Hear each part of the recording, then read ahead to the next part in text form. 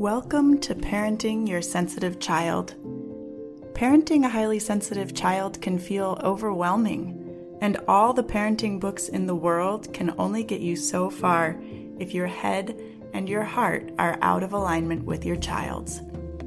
I'm your host, Julia McGarry. Let's create a new parenting paradigm.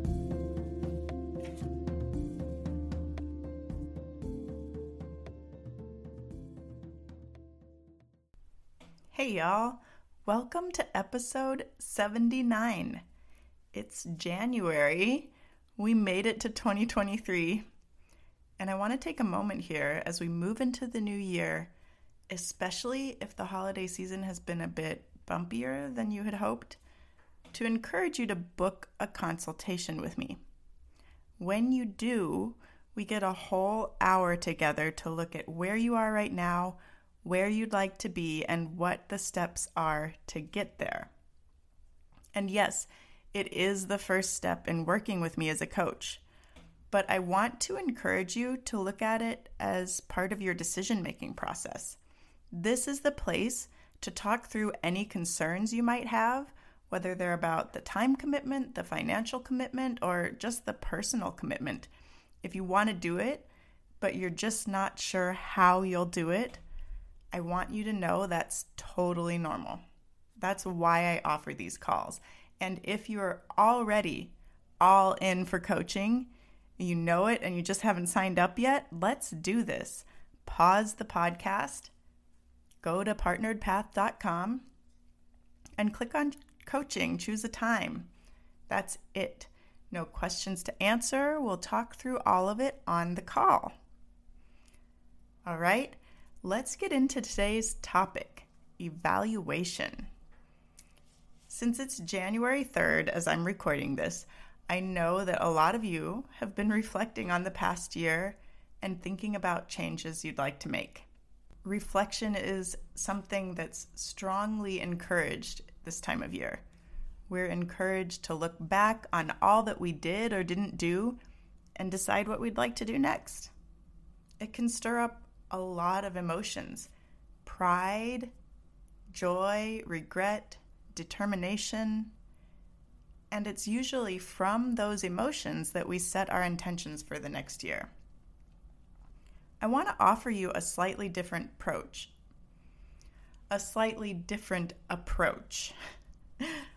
One that you can carry with you throughout the year. I kind of like to think of it as an elevated approach. I want to encourage you to go from reflection and step it up to evaluation. They sound pretty similar, right? If anything, I think evaluation, culturally maybe, has more of a negative connotation. Many people hear evaluation and think of like formal testing or school. The distinction I want to draw, though, is this. Reflection is the first step in the evaluation process, but evaluation goes above and beyond reflection, allowing you to look objectively at what is working for you, what is working for your family, what isn't, and what you're going to change. Evaluation occurs after you have reflected on a situation and processed the emotions that went with it. So really, it's a three-part process. Let's actually look at those three pieces of the evaluation process. Let's consider those three steps in context. All right?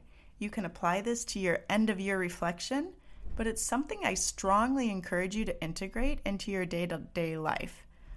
Whenever you have a challenging day with your child, reflect, process those emotions, feel those feelings, and then evaluate how things actually went from a neutral place.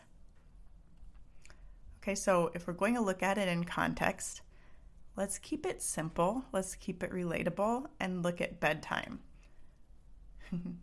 Let's say that bedtime has been rough lately. Your child seems like they're stretching it out as long as they possibly can. They run and hide when you ask them to go brush their teeth. And when they do make it to the bathroom, they stand in front of the mirror and do a little dance that seems to go on and on and on. Want to ask me how I know? Anyway, you try to be patient, but you get increasingly frustrated until you find yourself raising your voice as their resistance grows even stronger. And then eventually you just snap, whatever that looks like for you. And then they're crying and you're apologizing, and by the time they actually get into bed, it's even later than it would have been if you just let them finish that dance they were doing in front of the mirror. And once they're actually in bed and you have some space to think through what just happened, then you're ready for the first step. And it is indeed a variation on reflection. But I want to encourage you to reflect on what you were feeling and what you were thinking as everything was happening at bedtime. Grab a pen, grab some paper, and write out all the thoughts. This shouldn't be too hard. Don't put too much emphasis on this, right? Just start writing down everything you can think of that was going through your head. Might be things like, this shouldn't be so hard. They know the routine. They should understand that this would all be so much easier if they just get it over with. And then, once you've gotten all those thoughts down on paper, put your pen down and turn your attention to what you're feeling. Maybe it's frustration. That's easy enough to identify. But we're going to take this from reflection to actually processing those feelings. So don't just stop at naming the emotion.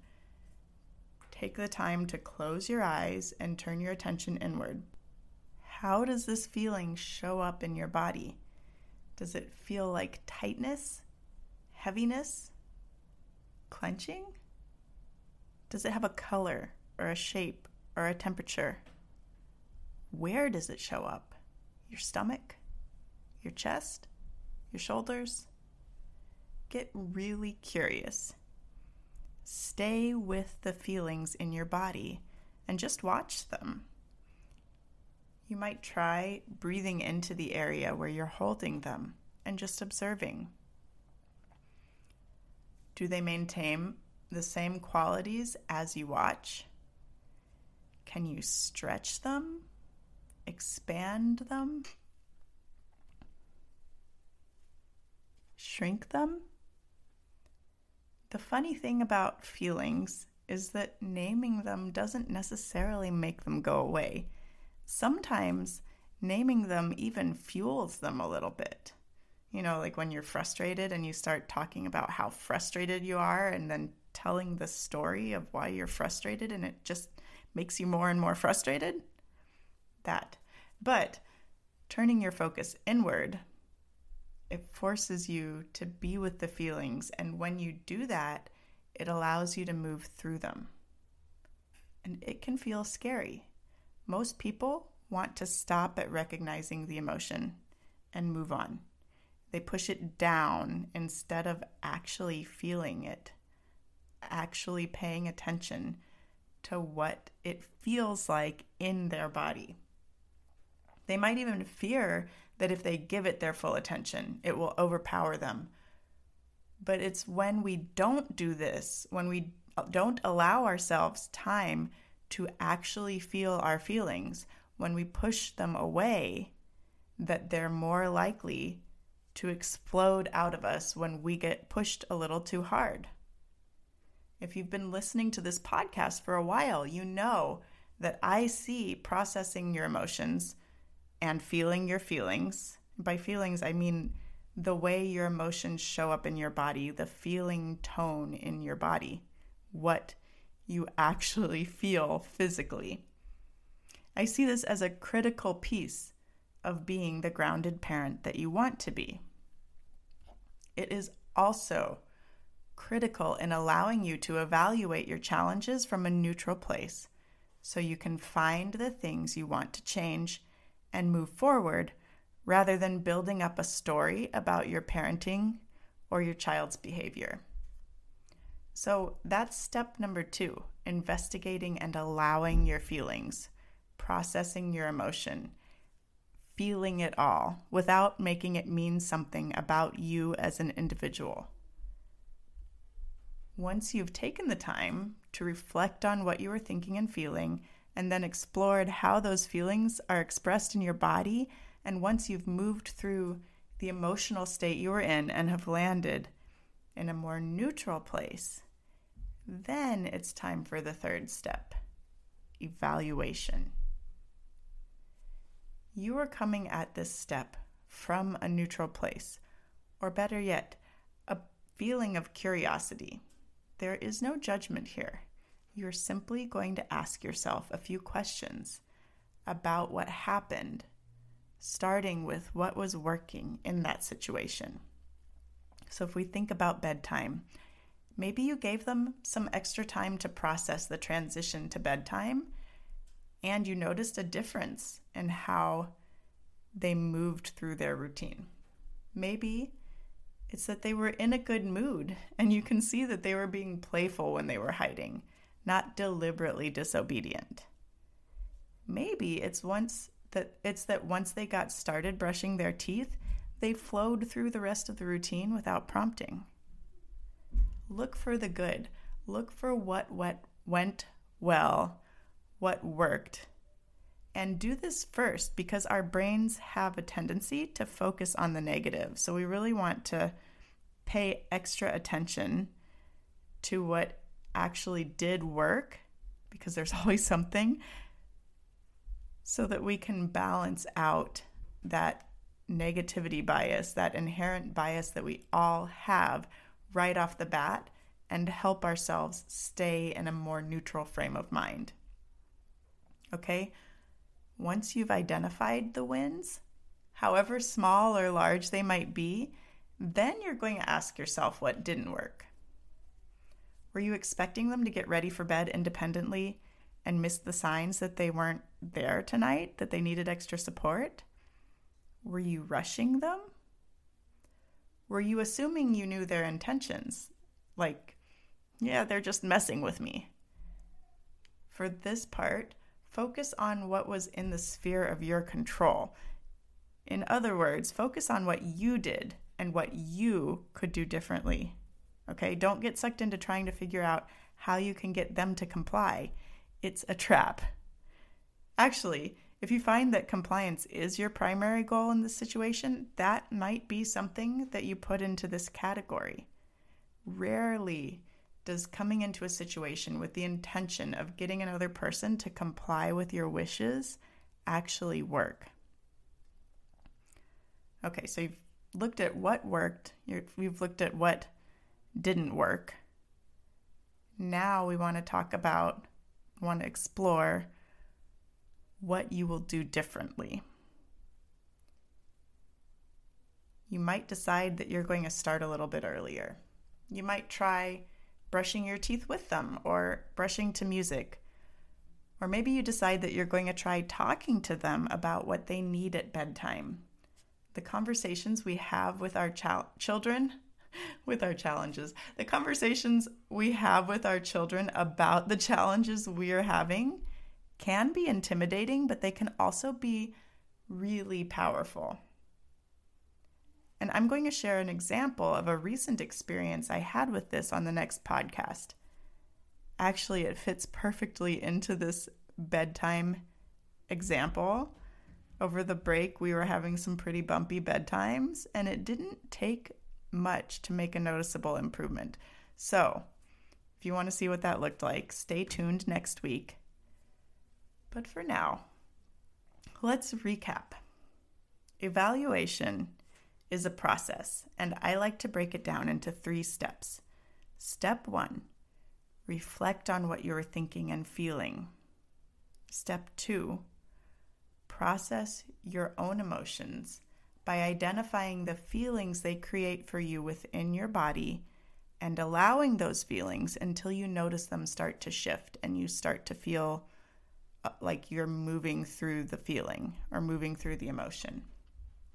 Step 3, evaluate from a neutral place. identify what went well, what didn't work so well, and what could you do different next time. And as you start to implement this, you might find it's easier said than done. That is also totally normal. Your brain might actually resist evaluating at all. It might tell you, we already know what went wrong here. We don't need to sit down and think about this much more. It's fine. It's fine, right?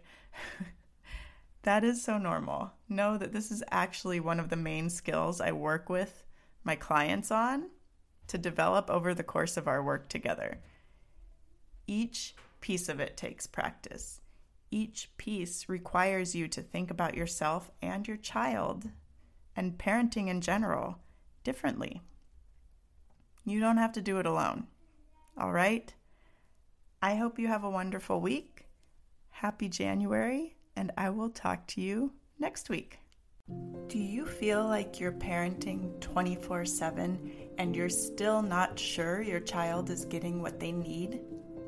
Are you ready to stop parenting reactively and start living in partnership with your sensitive child? Are you ready to reclaim time for yourself and time for your dreams? Then you're going to want to explore coaching with me.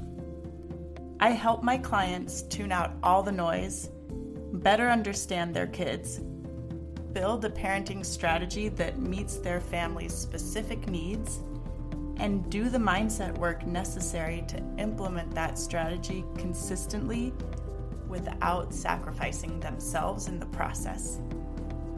To get started, just head over to partnerpath.com, click on coaching, and get your free consultation set up. Let's get to know each other.